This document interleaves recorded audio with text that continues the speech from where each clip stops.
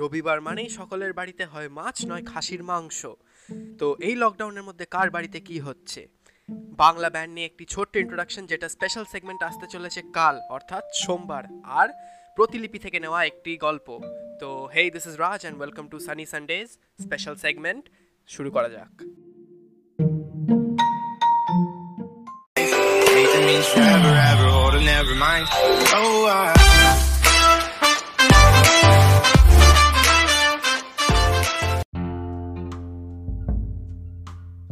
Hey, this is রাজ আর রবিবারের special segment Sunny সানডেজে আপনাকে স্বাগত।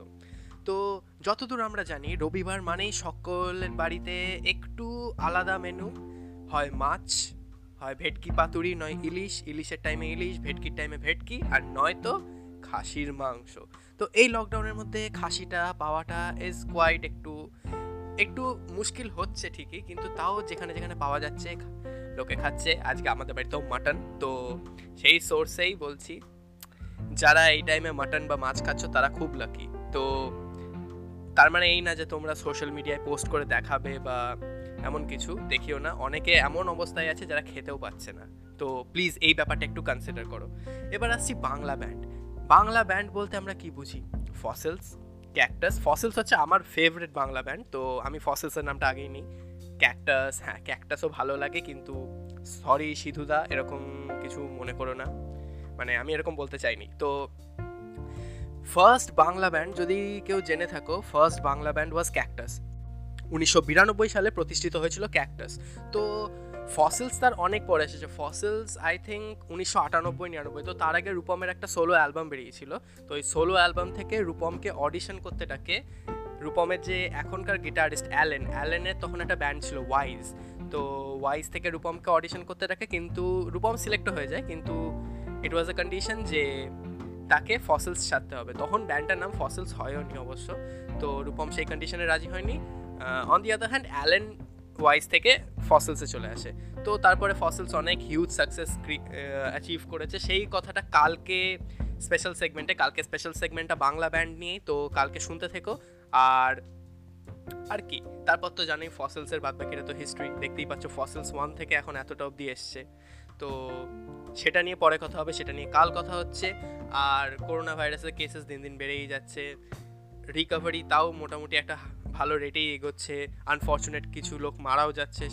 এর মধ্যেই কালকে যেমন বলছিলাম যে ইসরায়েল আর নেদারল্যান্ডস ক্লেম করেছে যে ওরা করোনা ভাইরাসের এগেনস্টে ফাইট করার জন্য একটা অ্যান্টিবডি তৈরি করেছে। তো জানি না খবরটা কতটা সত্যি, যদি সত্যি হয় খুবই ভালো খবর। আর যেমন পরশু দিনের ওই আনফর্চুনেট ইনসিডেন্টটা, ঔরঙ্গাবাদে 16 জনকে পিষে দিয়েছিল মালগাড়ি। এবার এখানে না দুটানা ব্যাপার আছে, যে হয় ওরা রেল ট্র্যাকে কেন ঘুমোচ্ছিল, প্রথম কথা এটা জেনে কি যে লকডাউনের টাইম কোন ট্রেন আসবে না, ওই কারণেও হয়তো ঘুমোতে পারে। আর সেকেন্ড, যারা মানে এটা ন্যাচারাল, যে ফ্রাইট কার্গোটা চালাচ্ছিল সে হয়তো জানেও না যে ওখানে কেউ শুয়ে আছে, বিকজ দেখা অসম্ভব অত ডিস্টেন্স থেকে। কেননা হয়তো যখনই কাছে এসছে তখন হয়তো টের পেয়েছে যে ওখানে কেউ শুয়েছিল, আনফর্চুনেটলি কাটা পড়ে গেছে। তো সেটা নিয়ে আমি বেশি কথায় যাব না, সেটা নিয়ে যাওয়া উচিত না বেশি কথায়। তো আর কি, আর মাইগ্রেন্ট ওয়ার্কার্সরা যারা, তারা ফেরত আসছে নিজের নিজের স্টেটে, আমাদের স্টেটেও ফেরত আসছে। তো শুনতে থাকো, একটা ছোট্ট বিরতি নিয়েই আসছি। তারপরে আসছে সায়ন্তিকা ভট্টাচার্যের লেখা গল্পটা, প্রতিলিপি থেকে নেওয়া। সায়ন্তিকা ভট্টাচার্যের লেখা গল্পটার কোনো নাম দেয়নি, গল্পটা প্রথম পর্ব বলে লেখা আছে। তো গল্পটা শোনা যাক, আসছি বিরতির পর। তো বাড়িতে থাকো, সেফ থাকো, আর টাইম টু টাইম একটু হাতটা ধোও। ছোট্ট বিরতির পর চলে আসছি, শুনতে থাকো, কোথাও যেও না কিন্তু, না যেও, হাতটা ধুয়ে এসো ওইটা করার পরেও। আসছি।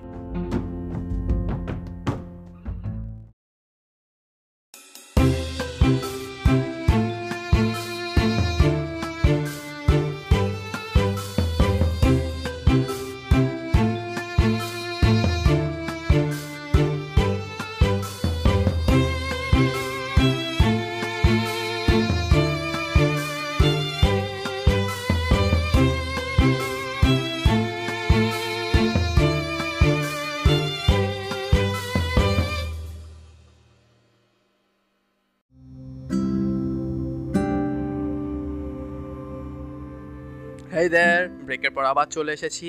তো ব্রেকে যাওয়ার আগে যেটা বলছিলাম, যে আজকের গল্পটা হচ্ছে সায়ন্তনী ভট্টাচার্যের লেখা প্রথম পর্ব। আমার মনে হয় গল্পটার নাম দিতে ভুলে গিয়েছেন উনি, তো গল্পটার নাম কি দেবো আমি বুঝতে পারছি না, তো গল্পটা শোনা যাক। আর তোমরা যদি চাও তোমরা আমাকে গল্প পাঠাতে পারো, পাঠালে আমিও পড়ে দেখবো, যদি খুব ভালো লাগে তাহলে নেক্সট পডকাস্টে আমিও দিতে পারবো। আর নেক্সট পডকাস্ট মানে স্পেশাল সেগমেন্ট যেগুলো স্যাটারডেজ আর সানডেজে যেগুলো হয়। তো গল্পটা শোনা যাক। তো শুরু করছি সায়ন্তনী ভট্টাচার্যের লেখা প্রথম পর্ব। গল্পটা আমি প্রতিলিপি থেকে নিয়েছি, তো শুরু করা যাক। আরে অ্যালার্মটা বন্ধ করছো কেন? তখন থেকে কানের গোড়ায় ঢাক পিটিয়েই চলেছে। পাশ ফিরে চাদরটা ভালো মতো মাথা থেকে পা অবধি গুজে বিরক্ত স্বরে বলল সঞ্চিতা। একটা কথা আজ পর্যন্ত আমার বোধগম্য হলো না যে কোনো কাজে রোজ সকালে এই বাড়িতে অ্যালার্ম নামক যন্ত্রটা শব্দ করে। কারণ যার জন্য সে তার স্বরে গলা সাধে সেই প্রাণীটি তাতে কোনো হেলদোল হয় না। মিছে মিছি বেচারা জবরদস্ত নিজের ব্যাটারির আয়ু শুধু ক্ষয় করে। ভালো হবে না বলে দিচ্ছি, আর্লি মর্নিংয়ে উল্টো পাল্টা কথা বললে মেজাজটা খোঁচে দিও না কিন্তু। মাথা থেকে চাদরটা না সরিয়েই বলল সঞ্চিতা। উল্টো পাল্টা কথা নাকি সোজা সাপটা কথা? বাই দ্য ওয়ে, ওই হুমকি তোমার ওই নাদুস নুদুস গো বেচারা বন্ধুর ওপরেই চলবে ম্যাডাম। এখানে কিন্তু চিড়ে ভিজবে না জানো। তোমার দাবড়ানিতে বেচারা একেবারে আধমরা হয়ে থাকে সারাক্ষণ। কখনো কখনো ওকে দেখলে আমার হাসি পায়, আবার কখনো রাগও ওঠে। কি অত্যাচারটাই না করো তুমি ওই নিরীহ অবলা জীবটার ওপরে। মোটেই না, উই আর বেস্ট ফ্রেন্ডস, আর আমাদের মিউচুয়াল আন্ডারস্ট্যান্ডিংও সলিড। চাদরের নিচে আরো গুটিসুটি মেরে উত্তর দিল সঞ্চিতা। হ্যাঁ সে তো বটেই, সব সময় তোমার সব কথা শুনলে পেন্ডুলামের মতো মাথা নাড়তে থাকে। আরে ভাই, ঘাড় নাড়ানোর আগে একটু তো যুক্তি দিয়ে বিচার করবি। তাছাড়া যে আদেশ দিচ্ছে তার মাথার কলকবজাগুলোর অবস্থানও তো জানা দরকার। তুমি তো না জেনেই বিয়ের নামক ফাঁসির দড়িতে ঝুলেছিলে, তাই না? আর খবরদার, এইসব উল্টোপাল্টা কুবুদ্ধি যদি প্রীতমের মাথায় ঢুকিয়েছো, আসলে কি বলতো, ও তোমার মতন সবসময় মেয়েদের সামনে আই ডোন্ট কেয়ার অ্যাটিটিউড নিয়ে ঘুরে বেড়ায় না বলেই তোমার গায়ে ফোসকা পড়ছে। শেষমেশ আর থাকতে না পেরে মুখ থেকে চাদরটা সরিয়েই বলল সঞ্চিতা। ও রিয়েলি? আমি মেয়েদের সামনে ডোন্ট কেয়ার অ্যাটিটিউড নিয়ে ঘুরে বেড়াই? পোড়া পোড়া গন্ধটা রান্নাঘর থেকে আসছে বলে মনে হচ্ছে না।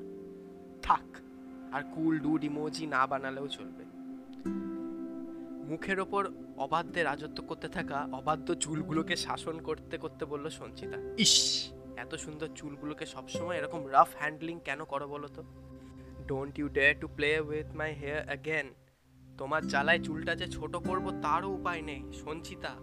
তোমার ঘন চুল আমার ভীষণ প্রিয়, প্লিজ কেটে ছোট করবে না। আছে শুধু অর্ডার দিতে, কপট রাগানিত্য স্বরে বলল সঞ্চিতা। ওয়েল, অভিযোগের অভিধানে নতুন সংযোজন, আমি শুধু অর্ডার দিই। মনে হচ্ছে গতকাল রাতে ট্রিটমেন্টটা একটু কম হয়েছে, সেই জন্যই আজকে সকালে আবহাওয়াটা এত উত্তপ্ত। Not to worry, we will cover it up now. এই না, মানে আমি সেরকম কিছু বলিনি। আচ্ছা ওকে, সরি, আর বলবো না। বিপদের আঁচ পেয়ে তাড়াতাড়ি বলে উঠল সঞ্চিতা। এখন সরি বলে কোনো লাভ নেই ম্যাডাম, তীর ছোড়ার আগে ভাবা উচিত ছিল। এখন তো শাস্তি পেতেই হবে মাই ডিয়ার ওয়াইফ। তাই তা কি শাস্তি শুনি? গায়ের জোরে একটা ধাক্কায় চোখ খুলে ধর্মর করে বিছানায় উঠে বসলো সঞ্চিতা। কয়েক মিনিট লাগলো স্বপ্নের জগৎ থেকে বাস্তবে ফিরতে। একটু ধাতস্থ হয়েই বেড সাইড টেবিলে রাখা গ্লাস থেকে এক ঢোক জল খেয়ে আস্তে আস্তে জিজ্ঞেস করলো, কিছু বলবি? না মানে, গতকাল রাতে খাওয়ার সময় বলছিলে আজকে অফিসে তাড়াতাড়ি যেতে হবে, জরুরি মিটিং আছে, দেরি হয়ে যাচ্ছে, অথচ এখনো ঘুম থেকে ওঠোনি, তাই ডাকতে এলাম। কোনো দুঃস্বপ্ন দেখেছিলে নাকি দিদি? অবাক হয়ে জিজ্ঞেস করলো নীলা। তুই ব্রেকফাস্ট রেডি কর, আমি 10 মিনিটের মধ্যে আসছি। নীলা কাজে চলে যেতে কিছু সময় চুপচাপ বসে রইল সঞ্চিতা। তারপর পাশে রাখা ধোঁয়া ওঠা চায়ের কাপটা নিয়ে বারান্দায় এসে দাঁড়ালো। আজ আবার অনেকদিন পর সেই স্বপ্নটা দেখলো। আগে যদিও ঘন ঘন এ ধরনের স্মৃতিগুলো স্বপ্ন হয়ে ওর দু চোখের পাতায় ভেসে উঠত, কিন্তু ধীরে ধীরে সময়ের সঙ্গে পাল্লা দিয়ে আরও স্বপ্নের দূরত্বটাও অল্প বেড়েছে। তবে আজকে হঠাৎ কেন? বিগত কিছু দিনের হাজার চিন্তা ভাবনার ফসল হবে হয়তো। বাইরে সকালে স্নিগ্ধ বাতাসেও কপালে জমে থাকা বিন্দু বিন্দু ঘামের বলয়গুলো হাত দিয়ে মুছতে মুছতে ভাবলো সঞ্চিতা। আজও কি স্পষ্ট হয়ে আছে মনের প্রত্যেকটা জলছবি? যেন এগুলো কোনো স্মৃতি নয়, বাস্তব। অবশ্য বাস্তবই ছিল কেন এক সময়, তাহলে আজ কেন নেই? অজান্তেই ভেতর থেকে একটা দীর্ঘশ্বাস বেরিয়ে এলো। হঠাৎ বেডরুমের দেওয়াল ঘড়িতে চোখ পড়তেই চমকে উঠল। প্রায় 8টা বাজতে চলেছে। না, এখন আর অতীতের মধুর স্মৃতিতে ভেসে বেড়ানোর সময় নেই, বর্তমানের রুক্ষ জগতে পা রেখে চলতে হবে। সাধারণত সকালের সময়টা বেশ ব্যস্ততার মধ্যেই কেটে যেত এক বিখ্যাত সংবাদপত্রের চিফ এডিটর সঞ্চিতা বসু। সকালে ঘুম থেকে উঠেই প্রথম আধ ঘন্টা একটু হালকা ফ্রি হ্যান্ড এক্সারসাইজ, তারপর নতুন যেগুলো ইমেল এসছে সেগুলো চেক করা, দরকারি মেলগুলোকে শর্ট লিস্ট করে রাখা যাতে অফিসে গিয়ে আবার জিমেল থেকে খুঁজে বের করতে না হয়, দিয়ে একটুখানি খেয়ে অফিসের দিকে দিয়ে ছুট। আজ নির্দিষ্ট সময় কিছুটা দেরিতে স্নান সেরে তাড়াহুড়ো করে আয়নার সামনে দাঁড়িয়ে মাথার এক ঝাঁক বেয়ারা চুলগুলো সামলানোর চেষ্টা করছিল এবং যথারীতি সেগুলোকে কোনো অবস্থায় বাগে আনতে পারছিল না। কখনো কখনো ভাবতে অবাক লাগে যে সঞ্চিতার এই দামাল কেশ রাশির প্রেমেও কেউ পড়তে পারে। অনেক ধস্তাধস্তির পরেও শেষ পর্যন্ত চুলগুলোকে যখন হ্যান্ডকাফ পরালো, তখন হাতে একটা খাম নিয়ে আবার নীলা এসে দাঁড়ালো দরজার সামনে। নীলাকে সঞ্চিতা প্রথম পেয়েছিল রেল স্টেশনের এক কোণে, একটা পিলারের পাশে হেলান দিয়ে আলুথালু বেশে, বেশ বয়স 18-19-এর মেয়েটি। ট্রেন লেট করাতেই সেই পিলারের পাশের বেঞ্চেই বসেছিল সঞ্চিতা। হঠাৎ সামনে কিছু উঠতি বয়সে ছেলেদের কৌতূহলী হাসি ঠাট্টা আর মস্করায় ঘুরে তাকাতে চোখ পড়েছিল মেয়েটির দিকে। কথায় কথায় জানতে পারে মাত্র 18 বছর বয়সেই শ্বশুরবাড়ির অত্যাচারের শিকার হয়ে এক প্রকার বাধ্য হয়ে পালিয়ে এসেছি মেয়েটি। স্টেশনে কিছু কিছু লোকের কুৎসি তার নোংরা দৃষ্টি থেকে বাঁচতে নীলাকে নিয়ে প্রথম থানায় গেছিল সঞ্চিতা। সেখানে পুলিশ অফিসার পল্লব রায় ওর বন্ধু হওয়ার সুবাদে একটা এনজিওর কথাও বলেছিল, কিন্তু মন মতো না হওয়ায় নিজের সঙ্গে নিয়ে এসেছিল এই সঞ্চিতা। ভেবেছিল পরে বুঝিয়ে শুনিয়ে ভালো মতো খোঁজ খবর নিয়ে বাপের বাড়ি পাঠিয়ে দেবে, কিন্তু নীলা নিজেই আর সেখানে ফিরে যেতে চায়নি। সঞ্চিতাও তেমন আর জোর করেনি, হয়তো কিছুটা নিজের একাকিত্বের কথা ভেবেই। কিন্তু সত্যি কি জীবনে ওর একাকিত্ব ছিল? দিদি, তোমার নামে একটা চিঠি এসেছে, টেবিলে রেখে দে, অফিসে পৌঁছে দেখে নেব, এখন হাতে একদম সময় নেই। নীলার আওয়াজে সঞ্চিত ফিরে পেয়ে দরকারি কাগজপত্র গোছাতে গোছাতে বলল সঞ্চিতা। অফিসে আজ বোর্ড মিটিং আর কিছু দরকারি কাজের চাপে দুপুর অবধি প্রায় নিঃশ্বাস ফেলার সময় পাইনি। এখন লাঞ্চ টাইমে হঠাৎ মনে পড়লো সকালে আসা সেই চিঠিটার কথা। খামটা হাতে নিয়ে উক্ত ঠিকানা দেখেই কিছুটা অবাক হলো সঞ্চিতা। যতদূর মনে পড়ে ওদিকে তো ওর চেনা জানা কেউ নেই, তবে কে পাঠালো এই চিঠি? কৌতূহলবশত খামের ওপরের অংশ ছিঁড়ে সাদা কাগজের চিঠিটা যার হাতের লেখা দেখলো সঞ্চিতা, তাতে কিছুদিন ধরেই মানসিকভাবে প্রস্তুত থাকলেও আচমকা ধাক্কাটা বেশ জোরে লাগলো সঞ্চিতার। তবে একটা কথা ভেবে আশ্চর্য লাগলো, এতদিনের ব্যবধানে যেখানে ও ভেবেছিল সব স্মৃতিতে সময়ের ধুলোর গাঢ় আস্তরণ পড়ে ধূসর হয়ে যাবে, সেখানে সাধারণ হাতের লেখাটা আজও মন ও মস্তিষ্কে উজ্জ্বল হয়ে গেঁথে আছে। আপনা আপনি যেন চোখের কোণে দু একটু ঝাপসা হয়ে উঠল সঞ্চিতা। তবে তাড়াতাড়ি সামলে নিল নিজেকে। এখন আর এভাবে আবেগের স্রোতে ভাসলে চলবে না, মনকে শক্ত করতে হবে। তাই আবেগের দরজায় সশব্দে তালা ঝুলিয়ে চিঠিটা মেলে ধরল চোখের সামনে। সঞ্চিতা, আশা করি ভালো আছো। খবর পেলাম তুমি নাকি বাড়ি গেছিলে, কিন্তু আমার ফোন নাম্বার মায়ের কাছে না থাকাতে দিতে পারিনি। মা বলছিল আমার সঙ্গে তোমার নাকি খুব দরকারি কথা আছে। বুঝতে পারছি না এতদিন পর হঠাৎ কি এমন দরকারি কথা থাকতে পারে, তাও আবার আমার সঙ্গে। যদিও মনে হয় কিছুটা আন্দাজ করতে পারছি। যাই হোক, তোমার রিসেন্ট ফোন নাম্বারটা আমার জানা নেই, নিচে আমার ফোন নাম্বারটা লিখে দিয়েছি, প্রয়োজনে যোগাযোগ করতে পারো। ভালো থেকো। ইতি লেখাটা কি খুব দরকার? এবার না হয় সেই উচ্চ থাক। চিঠিটা পড়ে মুহূর্তে মেজাজ বিগড়ে গেল সঞ্চিতার। আজও লোকটা এইরকম দম্ভিক রয়ে গেছে।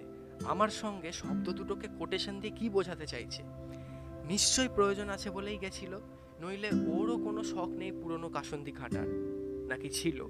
ইচ্ছে করলেই তো অন্য কাউকে দিয়ে খবরটা পাঠাতে পারত সঞ্চিতা, কিন্তু তা না করে নিজে কেন গেল? হয়তো এতদিন পর শুধু একবার চোখের আশ মেটাতে। আর আজ যেটাকে লোকের আত্মদাম্ভিকতা বলছি, একসময় তো সেটাই ছিল ওর ভীষণ প্রিয়। একসময় কি, হয়তো এখনো আছে। তবে এসব ছাড়াও গত 4 দিন আগে বাড়ি থেকে ফেরার পর একটা প্রশ্ন মাথায় ঘুরপাক খাচ্ছে সঞ্চিতার, আর আজকের চিঠিটা পড়ার পর তো আরো খটকার কারণ হয়ে দাঁড়িয়েছে। মায়ের কাছে ফোন নাম্বার নেই কথাটার অর্থটা কি? পেশা সূত্রে অনেকেই বাইরে থাকে, তাহলে পরিবারের সঙ্গে যোগাযোগ থাকবে না, এ কেমন কথা? তাছাড়া সেদিনের কথাবার্তায় তো একবারও মনে হয়নি মা ছেলেতে কোনো সমস্যা অথবা মনোমালিন্য আছে বলে। তবে কি এর পেছনে অন্য কোনো রহস্য? অনেক দিন পর এরকম খোলা হাওয়ায় এসে স্বাভাবিকভাবেই বেশ খানিকটা অন্যরকম স্বস্তি বোধ করছে সৌরিন। যদিও প্রায় মাস দুয়েকের উপর হবে বিষ্ণুগড়ে এসে থাকার, তবু কাজের চাপে গ্রামের এই দিকে সচরাচর আসা হয়ে ওঠে না ওর। কিছুটা পেশার খাতিরে আর অনেকটা নিজের প্রয়োজনে যখন এক প্রকার বাধ্য হয়ে এখানে আসতে হয়েছিল, তখন হয়তো নিজের অতি বড় দুঃস্বপ্নেও ভাবিনি যে প্রথম দেখাতেই গ্রামটির প্রেমে পড়ে যাবে। চিরকালই সে শহুরে প্রাণী, জন্ম কর্ম সবই শহরে। তাই গ্রাম ছিল ওর ধারণা সত্যজিৎ রায়ের চলচ্চিত্র আর বিভূতিভূষণ বন্দ্যোপাধ্যায়ের গল্পের বইয়ের মতোই সীমাবদ্ধ। শহর থেকে প্রায় 70 কিলোমিটার দূরে হবে পাহাড়ের কোল ঘেঁষাই বিষ্ণুগড় গ্রাম। প্রকৃতি যেন হাতে অফুরন্ত সময় নিয়ে নিখুঁতভাবে গড়ে তুলেছে এই গ্রামটিকে। চারপাশে সবুজের সমারোহ ও আদিবাসীদের রাখা জিয়নগাং নামের নদীটি যেন শহরের আধুনিকতার থেকে সম্পূর্ণভাবে নিজেকে স্বতন্ত্র বৈশিষ্ট্য বজায় করে রেখে চলেছে। এখানে লোকের জীবনযাত্রাও যেন প্রকৃতির মতন সহজ সরল আর প্রাণবন্ত। একে অন্যকে ইঁদুর দৌড়ে ছাপিয়ে যাওয়ার চাইলে সকলেই এক তালে চলতে ভালোবাসে। আজ অনেক দিন পর নিজের গতানুগতিক রুটিন থেকে বিরতি নিয়ে মর্নিং ওয়াক করতে করতে জিয়নগাংয়ের দিকে চলে এলো সৌরিন। সকালের এই সময়টাতে যেন নৈসর্গিক প্রাকৃতিক সৌন্দর্য ফুটে উঠে বিষ্ণুগড়ের। প্রভাতের আলো সবুজ পাহাড়ে জড়ানো কুয়াশা সাদা চাদরের আস্তরণ সরিয়ে ধীরে ধীরে জাগিয়ে তুলেছে গ্রামটিকে। নদীর পাড়ে একটা পাথরের ওপর বসে এক মনে তাই দেখছিল সৌরিন। সোদা মাটির গন্ধ আর ভাটিয়ালির অদৃশ্য হাতছানি থেকে ওকে ওর প্রাণপ্রিয় রবি ঠাকুরের কথা মনে করিয়ে দিল। কে জানে, হয়তো এরকম একটা গ্রামের পরিবেশেই রবি ঠাকুর নিজেকে ওর মতন গুনগুনিয়ে গেয়ে উঠতেন, গ্রাম ছাড়া ওই রাঙামাটির পথ আমার মন ভোলায় রে। কতদিন হয়ে গেছে গিটারটা হাতে নেয়নি সৌরিন, অথচ একসময় গিটারের আওয়াজ ছাড়া নিজেকে অসম্পূর্ণ মনে হতো ওর। কিন্তু শুধু কি ওর? না, আরও একজন যে সৌরিনের গিটারকে নিজের সুরে হারিয়ে ফেলতো স্বপ্নের সাগরে। সেই কারণেই দৈনন্দিন হাজার কর্মব্যস্ততার মাঝেও অল্প সময় বের করে সুরের মূর্ছনায় মেতে উঠত দুটো হৃদয়। রঙিন স্বপ্নগুলো তালে তাল মিলিয়ে আরও উজ্জ্বল হয়ে উঠত দু চোখের পাতায়। স্বপ্নের কথা বলতে মনে পড়ল একটা পুরনো স্মৃতি ভেসে উঠেছে সৌরিনের মনে। তোমার মতো পাগল আমি আর দুটো দেখিনি জানো, গিটারটা পাশে রাখতে রাখতে বলল সৌরিন। কেন? আজকের দিনে কোথায় বন্ধু বান্ধবের সাথে হই হুল্লোড় করে বার্থডে সেলিব্রেট করবে তা নয়, বসে বসে গিটারের সুরে গুনগুন করছো? অল্প হেসে বলল সৌরিন। ওসব মেকি বার্থডে সেলিব্রেট করে আমি ক্লান্ত সৌরিন। শ্যাম্পেনের ফোয়ারার সঙ্গে ফিলিংসগুলোও কেমন যেন উড়ে যায় বলে মনে হয় আমার। আর যাদের তুমি বন্ধু বলছো, হাতে গোনা দু একজন ছাড়া বাকি সবাই নিজেদের স্বার্থেই বন্ধুত্ব রাখে। আজকাল বন্ধুত্ব নামক শব্দে স্বার্থের আঁচটে ছোঁয়াটা মিশে গেছে। তাই সেই আর্টিফিশিয়াল এনজয়মেন্ট থেকে গিটারের এই টুংটাং আওয়াজটাই আমার কাছে বেশি প্রাণবন্ত। ইউ নো হোয়াট, তোমার গিটারের তারগুলো যখন ছন্দের সাথে তাল মিলিয়ে বেজে ওঠে, হাজার মন খারাপেও মনটা যেন খুশিতে ভরে যায়। হঠাৎ একটা পাহাড়ি শিরশিরে হাওয়ায় স্মৃতি থেকে বর্তমানে ফিরে আসে সৌরিন। পুরনো সেই কথাগুলো মনে পড়তে আপন মনেই হেসে উঠল হঠাৎ। যে গিটারের তারগুলো একসময় বেজে বেজে ক্লান্ত হয়ে পড়ত, আজ তাতেই অবহেলা আর অব্যবহারের ধুলোর একটা আস্তরণ জমে গেছে। জীবনের ছন্দেই যখন তাল কেটে গেছে, তখন গিটারে আবার সুর কি তুলব? তারগুলো যে কখনো কখনো বিরক্ত হয়ে বলে, এতটাও যান্ত্রিক হয়েও যেও না সৌরিন। নিজস্ব অনুভূতিগুলোকে এভাবেই মাটি চাপা দেওয়ার অধিকার কে দিয়েছে তোমাকে? অনুভূতি বলে কি আর কিছু অবশিষ্ট আছে ওর জীবনে? কে জানে। উত্তরটা যে সত্যি অজানা ওর। কিন্তু তাই যদি হয়, তবে ক্ষণিকের অসাবধানতায় বারবার কেন মনের প্রকোষ্ঠে আজও সযত্নে আবদ্ধ স্মৃতিগুলো ভেসে ওঠে বারবার? কেন অবুঝ মন একটি দুরূহ আশায় প্রতিনিয়ত ক্ষতবিক্ষত করে চলেছে নিজেকে? কেন রাতের অন্ধকারে একটু উষ্ণতার খোঁজে মনটা ছটফট করে এখনো? পুরনোকে পিছনে ফেলে বর্তমানের হাত ধরে ভবিষ্যতে এগিয়ে যাওয়ার কম তো চেষ্টা করেনি সৌরিন। কিন্তু যতই পা এগোয়, পর মুহূর্তে ঠিক আবার ততটাই পিছিয়ে পড়ে। এ যেন অদ্ভুত এক চোরাবালি, বেরোনোর জন্য ছটপট করলে আর চেপে ধরে। মন আর মগজের এই টানাপোড়েনে একসময় ক্লান্ত হয়ে সময়কে হাতে নিয়েই নিজেকে সঁপে দিয়েছিল সে। হয়তো সেই কারণে কিছুটা একটা একান্ত আর নিরিবিলি জায়গার প্রয়োজন ছিল। আর সেই সময় বিষ্ণুগড়ের চাইতে ভালো বিকল্প কিছুই ছিল না। অভ্যাস না থাকায় প্রথম দিকে গ্রাম্য পরিবেশে নিজেকে মানিয়ে নিতে একটু কষ্ট হলেও আস্তে আস্তে অভ্যস্ত হয়ে পড়েছিল সৌরিন। তাছাড়া গ্রামবাসীদের আন্তরিকতাও ওকে অনেকটা সাহায্য করেছিল বিষ্ণুগড়কে আপন করে নিতে। খুব ভালো না হলেও খারাপ যাচ্ছিল না ওর দিনগুলো। তবে হঠাৎ কোনো এক অনাকাঙ্ক্ষিত ঝড় চলে এলো ওর জীবনে। যদিও অনাকাঙ্ক্ষিত বললে ভুল হবে, আজ না হয় আগামীতে এরকম কিছু একটা ঘটবে বলে ও জানতো ঠিকই, কিন্তু ওই যে বেয়ারা মন নামক বস্তু সব কিছু বুঝেও অবুঝের মতন কাজ করে আর নিজেকে কষ্ট দেয়। তাই গত পরশুদিন কথাটা শোনার পর কারণটা স্পষ্ট বুঝলেও একটা অবান্তর কল্পনায় নিজেকে আশান্বিত করে তুলেছিল সে। জানে এই চিন্তা অবাস্তব এবং বর্তমান পরিস্থিতিতে হাস্যকরও বটে, তবু একটা ক্ষীণ আশা এখনো যেন হাল ছাড়তে নারাজ। একগুঁয়ে শিশুরা যেভাবে কোনো কিছুর আবদার নাছোড়বান্দা জেদ করে, তেমনি সৌরিনের মনটাও যেন এক অলীক কল্পনাকে ঘিরে জেদি আর একগুঁয়ে হয়ে উঠল। আপন মনে বসে এসব কথাই ভাবছিল, এমন সময় একটা গলার আওয়াজে সঞ্চিতা ফিরে এলো। কিছুটা বিরক্ত হয়েই ঘাড় ঘুরিয়ে দেখল না একজন প্রৌঢ় সৌম্যদর্শন ভদ্রলোক ওর দিকে হাসি মুখে তাকিয়ে আছেন। খুব সম্ভবত এখানকারই বাসিন্দা হবে, যদিও পোশাক আশাক দেখে আর 5 জন সাধারণ গ্রামবাসীর তুলনায় বেশ শৌখিন এবং মার্জিত মনে হচ্ছে। কিছুটা অবাক করে প্রশ্ন করল, হ্যাঁ বলুন। নমস্কার, আমার নাম তপময় মিত্র। আমি আপনার মতন প্রাতঃভ্রমণ করতে বেরিয়েছিলাম। ক্লান্ত হয়ে মন মতো একটা বিশ্রামের জায়গা খুঁজতে খুঁজতে এখানে চলে এলাম। ভদ্রলোকের নামটা যেন খুব শোনা শোনা লাগলো সৌরিনের। তাছাড়া সে শুনেছিল এই গ্রামে একটাই মিত্র পদবীর বাড়ি আছে এবং আর্থিক দিক থেকে বেশ প্রতিপত্তিশীল।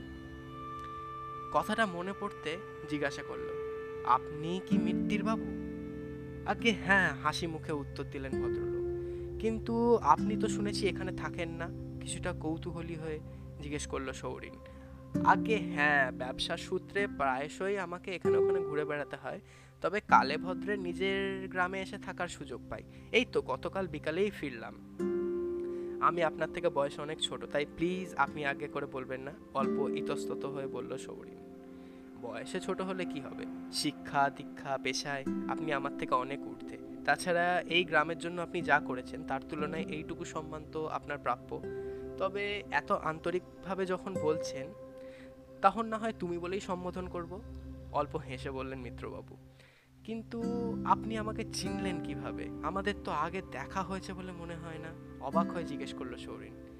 কি যে বলেন মশাই, আপনি হচ্ছেন এই বিষ্ণুগড়ের ভগবান বিষ্ণু স্বরূপ। আপনাকে চিনতে পারবো না এমনটা হতে পারে? মিত্রবাবুর কথা স্টাইলে হেসে ফেললেন সৌরিন। ভদ্রলোক যে শুধুমাত্র এই গ্রামের বিত্তশীল ব্যক্তি নন, সঙ্গে শিক্ষিত এবং রসবোধের অধিকারী, তা এই স্বল্প আলাপেই বুঝতে পারলো সৌরিন। তা বলছিলাম যে আকাশের অবস্থা খুব একটা সুবিধার বলে মনে হচ্ছে না। প্রকৃতি দেবী স্বামীর সঙ্গে ঝগড়া করে মুখ ভার করে বসে পড়েছেন, যে কোনো সময় ফোঁটা ফোঁটা অশ্রুবাড়ি ঝরাতে শুরু করবেন। তা আপত্তি না থাকলে আমরা ওনার রুষ্ট মেজাজের হাত থেকে নিস্তার পেতে বাড়ির পথ ধরি। ভদ্রলোকের কথা শুনে উপরে তাকাতে দেখলো সত্যি সত্যি আকাশের মেঘটা কালো হয়ে গেছে, অথচ কিছুক্ষণ আগেও তো আকাশ একদম পরিষ্কার ছিল। ওর অবাক দৃষ্টিতেই হয়তো তিনি কিছুটা আন্দাজ করে বললেন, এত অবাক হওয়ার কিছু নেই মিস্টার চ্যাটার্জি। পাহাড়ি এলাকার এটা একটা অন্যতম প্রধান বৈশিষ্ট্য। এখানকার আবহাওয়া প্রতি মুহূর্তে পাল্টায়। এখন ঝাঁ চকচকে রোদ, তো পরের মুহূর্তেই তুমুল বর্ষণ। পাহাড়ি প্রকৃতি দেবীর মেজাজ বোঝা ভারীই দায়। গল্প গুজব করে হাঁটতে হাঁটতে কখন জোড়া গ্রামের প্রায় মাঝামাঝি এসে পড়েছে বুঝতেই পারেননি কেউ। হঠাৎ মাথায় বড় বড় কয়েক ফোঁটা জলের স্পর্শ হলো। তাড়াতাড়ি বাড়ি ফেরার উদ্যোগ করতেই মিত্রবাবু বললেন, এই বৃষ্টির ফোঁটা প্রবল আকার ধারণ করতে সময় নেবে না মশাই? তোমার বাড়ি ফেরার আগেই তার দাপটে পুরো কাক ভেজা হয়ে যাবে তুমি। তার চাইতে বরং আমার বাড়িতে দুজন মিলে এই বাদলা দিনে 2 কাপ চা হয়ে যাক। আমার গিন্নি কিন্তু ঝগড়ার সাথে চাটাও দারুণ বানায়। ভদ্রলোকের কথায় আবার হেসে পারল না সৌরিন, হেসেই ফেলল। সত্যি ভদ্রলোকের সেন্স অফ হিউমার মানতে হবে। বয়স 50 সদ্য হলেও ওনার কাছে তা জাস্ট একটা নাম্বার। গ্রামের লোকেদের মুখে অনেকবার মিত্তির বাবুর কথা শুনে মনে হয়েছে যে লোকটা সম্পর্কে একটু কৌতূহল জাগলো, সামনাসামনি দেখার সৌভাগ্য হয়ে ওঠেনি সৌরিনের। কিন্তু এখন মনে হচ্ছে তাদের কথাগুলো মিথ্যে না। মানুষটা হয়তো সত্যিই খারাপ নয়, অবশ্য মানুষ চেনার মতন কঠিন কাজ বোধহয় পৃথিবীতে আর দুটো নেই। অথবা ও নিজেই মানুষ চিনতে অপারগ। তা নইলে যাকে সবচাইতে বেশি চেনা জানা ভাবতো সে কেন অচেনা হয়ে গেল ওর কাছে? যাকে নিজের একান্তেই আপন মনে হয়েছিল, একান্ত আপন, সে কেন পর হয়ে গেল? কেন সব প্রতিশ্রুতি ভুলে অজানার ভিড়ে হারিয়ে গেল সে? হয়তো আজকের পরিস্থিতির জন্যই শুধু সে নয়, সৌরিনও সমান দায়ী।